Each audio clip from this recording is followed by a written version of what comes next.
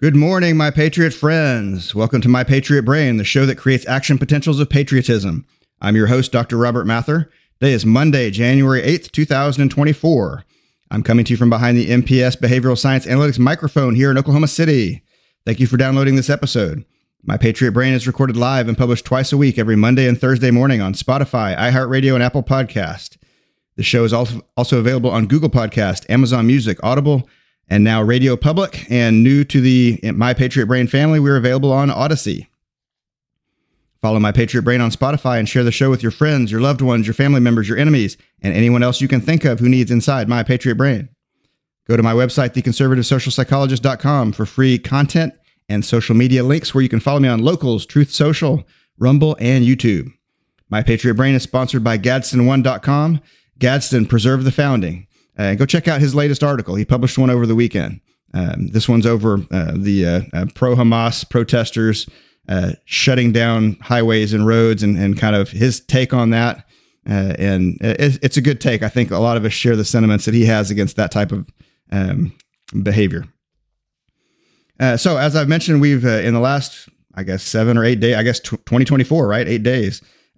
We have welcomed the listeners of Radio Public and the listeners from Odyssey to the My Patriot Brain family. So welcome to all of you listening on those platforms out there. Thank you. We appreciate it. And we're excited to be on, assuming you're listening to it on those platforms, your platform of choice. We're available on a lot of different platforms. New platforms we're popping up on all the time as we get brought in to other platforms to listen to us. So My Patriot Brain grows as you all share the show and engage with the show. And so keep up the great work, and thank you. And again, welcome to Radio Public and Odyssey. I was very active on my Truth Social and Locals accounts this week. I posted different things on the two accounts. So if you follow My Patriot Brain, the show, go check out the My Patriot Brain community on Locals and check out my Truth Social account as well. I posted lots of stuff on there. Lots of things that make it into the show and things that don't make it into the show too. Okay, so let's get into some stuff here. So I was sitting in church and we were discussing the rapture. I wasn't discussing it. The pastor was discussing it, and I was listening. And I started he mentioned that kind of a joke that when the rapture hits, that there'll be all this stuff left behind, like dentures and and I started thinking about fake hips and artificial hips and prosthetics was something he mentioned. All this stuff left behind, right? Because the body disappears. But I started thinking, okay, so let's get into philosophy here, right? So we'll get into philosophy for Chris from South Oklahoma City, because I know he likes it when I talk about philosophy. So we'll get into philosophy, right? So somebody who has, a ligament from a cadaver or, gum graft from the cadaver or something else, right? Like, how does that work? Does a person get raptured up and they leave behind the other person's parts, or are those parts now their parts so they go with them? Or what if the other person gets raptured up and the person who has those components in them doesn't? Do they just like suddenly lose their ligament that's, helping them with their throwing arm or helping them with their teeth or whatever, right? Like what happens to that? What if the organ donor and the, organ recipient aren't on the same page with the rapture stuff? What are the implications of that? That seems like philosophy, religious philosophy. Okay, so anyway, Epstein Island. I guess they're going to they're going to make the island into a resort. They're going to destroy the plane that he was on. They're not destroying the plane that he flew back and forth with because of what was in it, but because it got kind of dilapidated and the new owner doesn't need it anymore, so he can sell it for parts to get more money. But that led me to think about, a lot of people were saying they should destroy all of that. They should blow up the island, all the awful things that happened on there. But they didn't, look at some things like the DC Madam. Look that up. The DC Madam. They didn't destroy the hotel where all the politicians went for that. They didn't destroy the White House after Bill Clinton and his Lewinsky incident. And then, of course, there's all kinds of stuff around here. Like, it has a history of things that are there. And I'm not trying to argue that the island should be kept, but I'm pointing out the fact that there are lots of other places like the murder house that I drive by here in Northwest Oklahoma City all the time. That life moves on and you kind of forget about what happens there. But if you knew what happened there at the time, then you drive by and you think about it. Okay, so just that's enough. That's that random thought. Moving on to the next thing. driving through in the car the other day, and they're promoting a concert that'll be here locally with Johnny Lee, the country musician. He's back in the 80s. He had Looking for Love and some of those. Anyway, it's his farewell tour. I'm like, hey, that's crazy. I liked his music. It's been a long time. He hasn't had a lot since then. Hey, I have an Urban Cowboy CD in my 2009 Honda Pilot that I drive. So I pulled out the Urban Cowboy CD and stuck it in and started listening to some Johnny Lee. It was nice. He has about 3 good songs, 3 minutes apiece. So that's 9 minutes. So about 10 minutes later, play another one, listen to it a second time. And then I'm done with Johnny Lee. That's all I needed. I don't need to go to the concert. I don't even listen to his songs anymore. I kind of got the fix for it. Last Friday, Jake Merrick on the Jake Merrick Show had a really good story he told, and I encourage you to go check out his show. I'm not going to steal his thunder by telling his story again, but it's a segment called "Not Yours to Give" towards the end of his end of the show. So it's the last 10 minutes, I think, or 5 minutes maybe of his Friday show, which would have been January 6th, I guess. Right? Today's the 8th, 7th, 6th, 5th, and January 5th. And he told a story about Davy Crockett when Davy Crockett was running for office and essentially encountered somebody. They had given $20,000. They had voted as Congress to give $20,000 to victims of the DC fires at the time. And so to try to get them back up on their feet. And I guess he met somebody that in his constituents when he was out campaigning. And he said, "Would you vote for me again?" He said, "I voted for you last time, but I won't vote for you next time. Because you gave all that money to the people from the fires." And he's like, "Well, what about the people from the fires?" And the guy was like, "Yeah, I agree that we want to help them in some way, but you guys could have done a collection plate or done something out of your own pockets, but that tax money is not yours to give." And it was, interesting. You should check it out and listen to the whole story. But good stuff from Jake Merrick as always.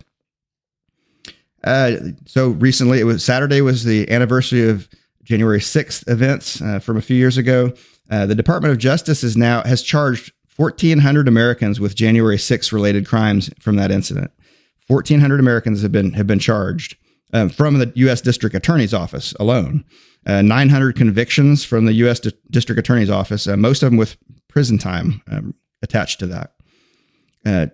You've seen the footage. Were there 1,400 people to charge with something awful in there? Were there 900 people to convict? Did anybody get convicted for Ashley Babbitt's murder? I don't know, but okay, enough about that. That's not really where I'm going with this. I'm not trying to relitigate that part of it. So they had been previously charging only people who went inside the Capitol building. And so now they've announced they're going to expand, it's an election year, of course. They're going to expand to those outside who were outside the Capitol, who didn't go into the Capitol, but may have crossed some thresholds to get them a little bit further on the Capitol grounds than they believe they should have been. So U.S. District Attorney for the District of Columbia, Matthew Graves, said, and this is a quote, he said, "But if a person knowingly entered the restricted area without authorization, they had already committed a federal crime. Make no mistake, thousands of people occupied an area that they were not authorized to be present in the first place." That was his justification for why they're going after people who were on the Capitol grounds but not in the Capitol. Let me reframe this a little bit and from my perspective, right? So you've got taxpayers who are on taxpayer-funded grounds and not even inside the Capitol building. You're going to go after them with that logic. I'm going to repeat his quote. "But if a person knowingly entered the restricted area without authorization, they had already committed a federal crime. Make no mistake, thousands of people occupied an area that they were not authorized to be present in the first place." That's his justification for going after the people on the Capitol grounds who are not in the building. So does this Department of Justice logic also apply to people illegally entering the United States or just to Trump supporters? That's my question. Does that Department of Justice logic apply to people who have illegally entered the United States, which seemingly would fall with the same logic, right? If a person knowingly entered a restricted area without authorization and had committed a federal crime, so they should be prosecuted to the full extent of the law. So I would think that maybe that quote should come back to haunt the Department of Justice. We'll see. I would think that quote should find its way into Mayorkas's impeachment hearings and all kinds of places that ought to find its way into. I think that should find its way into Joe Biden's impeachment hearing when they have that for his failure to support the laws of the land, which he took an oath to do, and they're not enforcing the border law. my 2 cents. Speaking of 2 cents, Planned Parenthood commercial the other day told me that you can, for $19 a month, you can help support Planned Parenthood. You can just take your hard-earned money and send it to Planned Parenthood. So I like to be involved in real estate. I don't have enough money to buy a bunch of properties, so I invest in real estate trusts, and those are companies that go out and invest in properties. So for those, if I don't have enough money to buy my own properties, I can invest in a company in a smaller part that owns properties. So for those of you who don't have your own babies to kill, but still want to kill babies, you can contribute $19 a month to Planned Parenthood. I think it's the same kind of thing. Speaking of abortion, Franklin Graham posted some statistics on worldwide abortion. So this is worldwide in 2023, which was last year. 2023, 44.6 million lives were lost to abortion. 44.6 million lives were lost to abortion. 8.2 million lives were lost to cancer. Put that in perspective, right? The 8.2 million lives lost to cancer are an absolute tragedy, right? Like that's horrific. That's awful. We spend tons of money trying to cure cancer, as we should. 8.2 million lives lost to cancer, but there are 44.6 million lives lost to abortion. Unbelievable. Thomas LeDuc wrote an article about the 2020 election recently. I guess data on what people perceive about the 2020 election now. And so I'm just going to give you some data on it. I'm not going to give you his interpretation, which I liked his interpretation. I'm not going to give you his interpretation. I'm not even going to give you my interpretation. I'm going to give you the data. 62% of adults think that Biden was legitimately elected.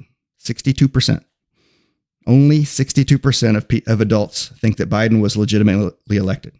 That's down from 69% who thought that he was legitimately elected back in 2021. So you're seeing that number decrease as far as how many people think Biden was legitimately elected. 31% of Republicans think Biden was legitimately elected, and that's down from 39% in 2021.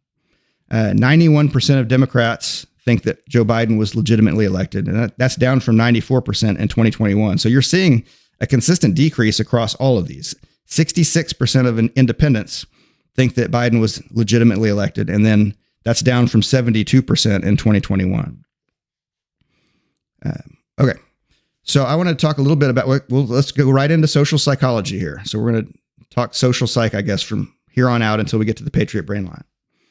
So Society for Personality and Social Psychology is one of my professional organizations. It's extremely liberal and has been. And, what are my options, right? I can resign my membership from there, but they do good science. They do bad science that's mixed in there too, but they do, there's really solid science in there. I'm trained as a scientist in this discipline. It's my discipline. Like I said, there's some, as we'll kind of see, there's some political biases that find their way into some of the research, but a lot of it doesn't. And it's really good, solid research. It has been for many years. So what do I do, right? As a conservative, do I resign my membership from there and just cede that ground like I did with higher education? Or do I stay there and fight? And no, you guys are going to be stuck with me. You're going to have to see me. You're going to have to listen to me. I'm not going away, which is what happened with my Psychology Today blog and everything else, where people came after me for 5 years trying to discredit me and attack me in a million different ways. And finally they gave up because they're like, this guy's not going to quit. And so it's a waste of our time. So I've chose to stay in that organization. So I want you to, let's play a game. How well do you know your host? I'm your host, by the way. How well do you know your host? I want you to help me fill out the survey that I had to fill out for renewing my membership in the Society for Personality and Social Psychology. So here's 2 questions I was having difficulty with. And I thought maybe you all could at least put forth a guess in your mind as to what I should answer for this. So, and I'll go through kind of what's going through my mind as I do this. What is your gender? And here are my options, okay? Because I had an answer. I had an answer ready to go, queued up. I was like, okay, male, man, whatever, like guy, boy, whatever it says, right? So what is your gender? So my options were in order. Man, I'm like, okay, yeah, that one. That's pretty easy. Woman, okay, that's pretty easy. It's not that one, I thought. And I don't know what you guys think. You can guess which one I'll select. Gender queer / gender nonconforming. I'm like, well, I don't know. I don't really know what most of that means. Nonconforming, does that mean sexually nonconforming, or does that just mean nonconforming, like you're a conservative in a liberal area? But there's a slash there, so that would seem to be is that is that a binary thing? Like you're genderqueer or gender nonconforming or both or something? I don't know what that option is. Move on. Self-describe. What do you mean self-describe? It's an open-ended thing. I can just type whatever I want in there. What is your gender?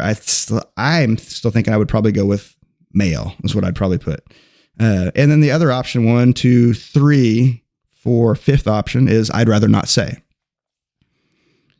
So it seems to cover a lot of bases, but there's no place for you to say, I don't know, which if they're going to confuse you with that many things, and it seems like it ought to be the option. Well, spoiler alert, I went with man. And I might have been the only person in the entire organization and the entire SPSP professional organization that selected that one. I don't know. I know lots of other men that are members of it, but I don't know what they would have put. Maybe they put, I'd rather not say. Maybe they put self-describe and specified something else. Maybe they put one of the others. I don't know. But I put man. So I don't know how well you know the host. I don't know if you got that one right. I don't know if I got that one right. What is your sexual orientation was the next question I got. And so like, I'm thinking, okay, seems like a slam dunk, right? First one's asexual. Okay. Is that like, it's one word, so it's not two words. Asexual would be different than asexual. Bisexual would asexual might sound like you're interested in sex. Bisexual, that's got to be twice as good as asexual, right? I guess you could make that argument. Gay/lesbian. Heterosexual/straight, which I've seen enough television and I've seen enough stuff printed in the back of the NFL end zones to tell me that I'm probably not supposed to pick that one because that's the bad one. Heterosexual/straight. Pansexual. That could mean different things, though. I'm trying to understand what all these things mean, right? Pansexual, pan like the origin of the root word that means everything, or pansexual like Peter Pan with little boys. That's a totally different thing. So I don't really know what that word is.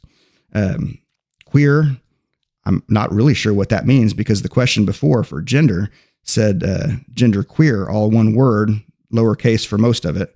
So I'm really not sure what that one means. Self-describe again. So if you just can't get one out of those others, you can make something up. And then I'd rather not say. Those are my options. So I don't know if I got it right. I went with heterosexual straight. So for those two questions, I went with man and heterosexual straight. So I feel like that's, reflective of me, but I'm pretty sure that the organization is going to probably send some type of intervention to me for selecting those two things together. Okay, so moving on to bias social psychology research. So this is an article by Molinas et al. 2023. It's a peer-reviewed article in the Journal of Experimental Social Psychology. It's in volume. So some of you folks out there are trained to go hunt this one down and tear it apart. I encourage you to do so and let me know what you come up with. I haven't read the original. I read pieces of the original article and I've read some other stuff by the author about it. Skimmed enough of the original article to be able to say that what I'm saying with confidence. But you should be able to pick apart some things in there, I'm guessing, as far as bias that might have entered in how they formed questions and things like that. Anyway, Journal of Experimental Social Psychology, volume 108, Trial by Ideology. Ideological differences in responses to errors in determining guilt in the United States. And so what they did was they had a person that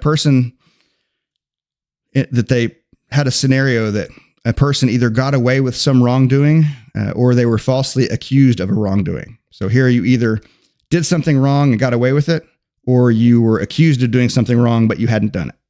And so they gave scenarios about this, and here are some example scenarios they gave. So one example scenario is a parent didn't notice their child doing something bad, which means the child got away with it, or the parent yelled at a child for something they didn't do.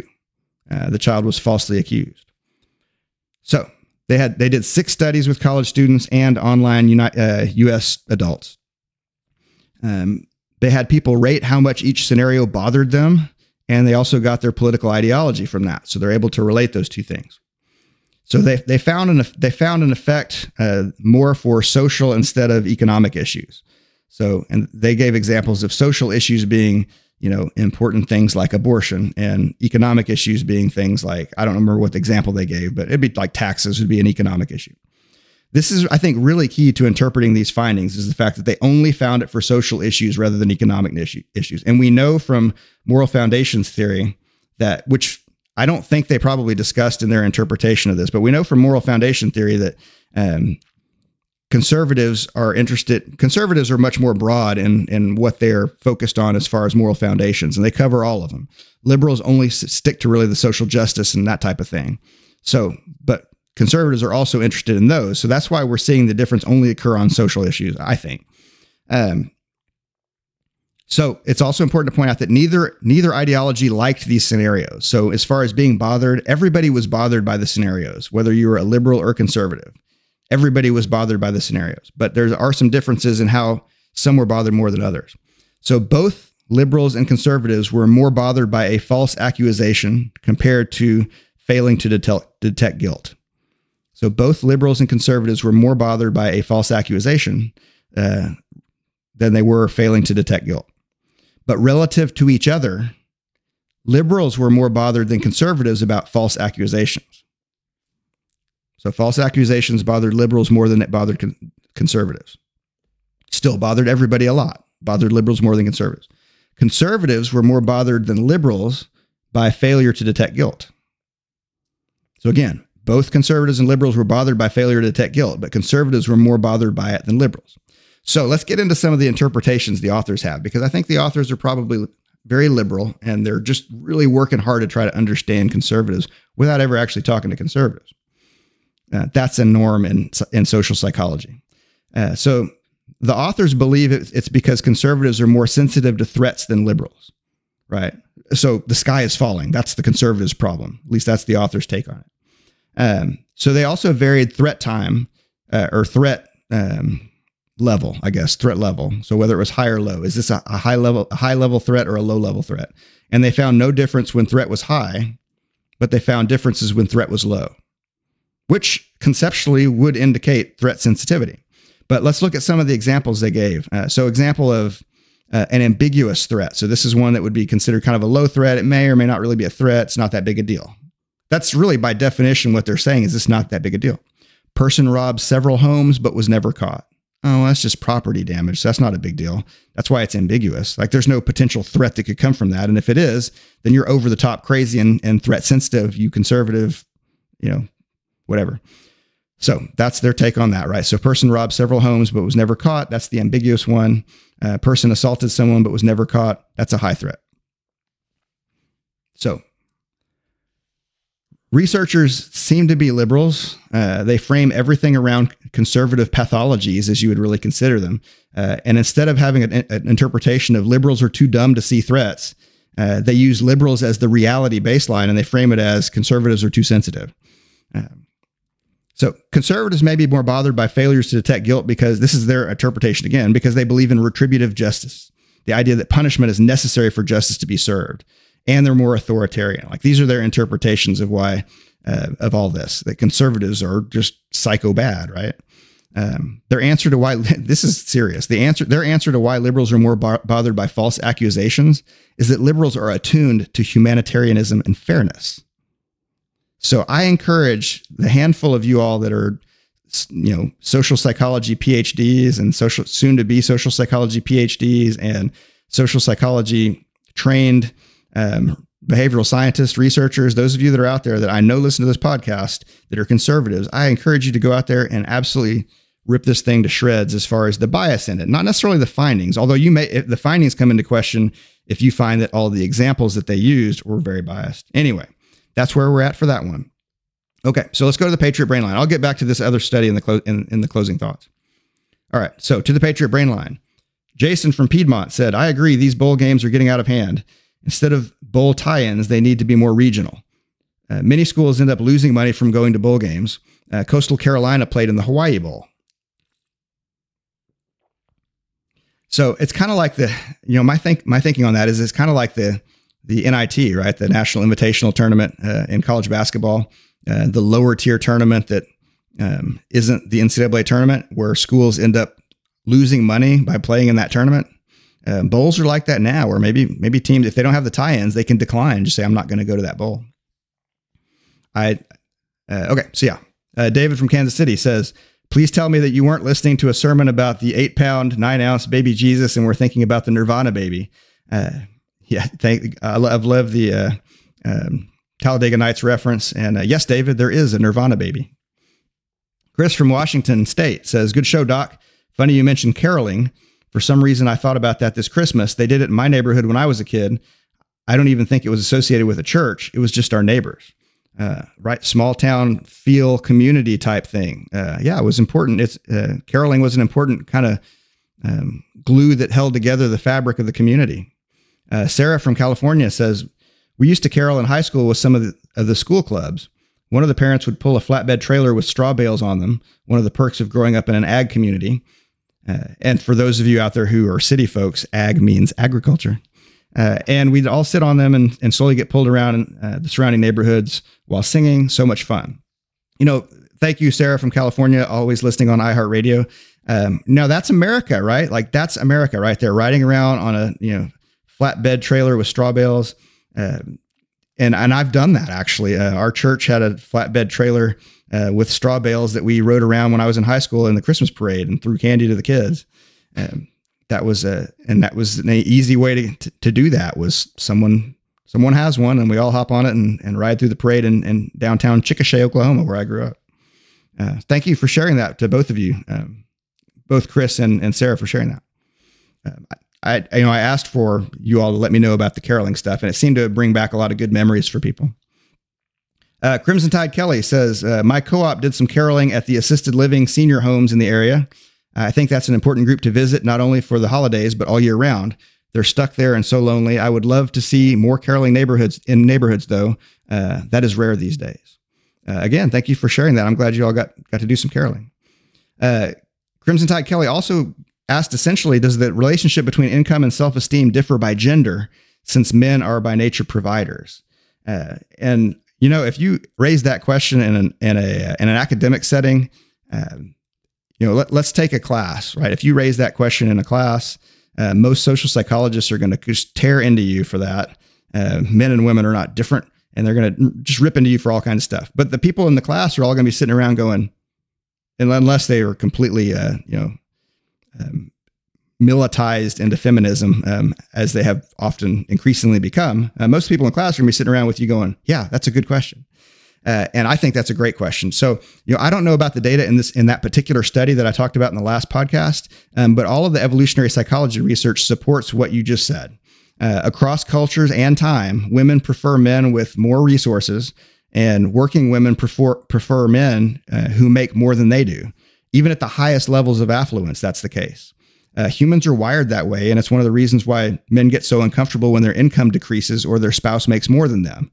It's not impossible to handle by any means at the individual level, but the trends support this and identify it at the very least as a major stressor on a relationship. So thank you for that question. Chris from South Oklahoma City said, great show as always. One of the reasons to pay attention to massive trends or culturally significant events like Harry Potter is that you are looking at a common human experience. Harry Potter was astonishing in its reach. J.K. Rowling, the author, was a divorced single mother on British welfare who would write notes for her books on napkins she took from the pub. She now is one of the wealthiest humans ever to ever live. There is plenty of intriguing developmental psychology in the series as you follow Harry and his friends as they grow up and mature. Really, what I'm trying to say is you could have had over 2 decades of nightmares about Voldemort by this point, like the rest of us. Thank you, Chris, for sharing that. Brian from Southwest Oklahoma City says, I can't tell you enough how much I enjoy the thoughtful work you put into your production and the things that I get from your efforts. Of course, I am sharing the podcast with my friends, my enemies, and my frenemies. Nobody who is within earshot of my office can easily escape the knowledge emanating from my speakers while replaying My Patriot Brain. Thank you, Brian, for listening. I hope your book comes along soon. I look forward to reading it. And to all of those within earshot of your office who are no longer able to escape the knowledge emanating from Brian's speakers while replaying My Patriot Brain, I tell you thank you, and maybe check out the show for yourself. Thanks to everybody for contributing to the Patriot Brain line. You can voice message me through Spotify for podcasters, engage with the show through Truth Social and Locals, or email me at the email address listed on my website, theconservativesocialpsychologist.com. Independent podcasts thrive with private investments that offset the time and financial costs of equipment, software, writing, producing, editing, and on-air talent. Please consider supporting My Patriot Brain with a small monthly donation.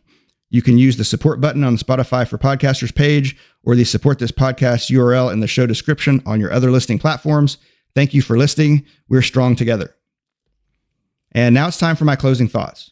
Just for fun, let's assume that what appear to be liberal biased researchers in an objectively liberal biased field actually did unbiased quality work and found a real effect. What does it mean? It means that for social issues only, liberals and conservatives were bothered by the same things under the same circumstances, but had a few differences. One difference was that liberals were more bothered than conservatives about false accusations. How do we resolve that with all of the false accusations by liberals that we see in the media? Easy. It should arouse more dissonance and thus be easier for them to convince themselves it's not false. Another difference is that conservatives were more bothered than liberals by failures to detect guilt. Liberals prey on conservatives by playing the whataboutism game. Ignore precedent. Ignore Hillary Clinton. Ignore Joe Biden. If Donald Trump is guilty, even if the rules are applied differently, you Republicans must convict him. That's how they play you. Until I catch you next time, play hard and have fun. Listen to My Patriot Brain on Spotify, iHeartRadio, Apple Podcasts, Google Podcasts, Amazon Music, Audible, Radio Public, and now Odyssey. Follow me on Truth Social, Locals, Rumble, and YouTube. Check out my other content at theconservativesocialpsychologist.com. And be sure to check out my Truth Social and my Locals account. I'll post more stuff on there, and I will catch up with you on our show on Thursday. Thank you very much for listening.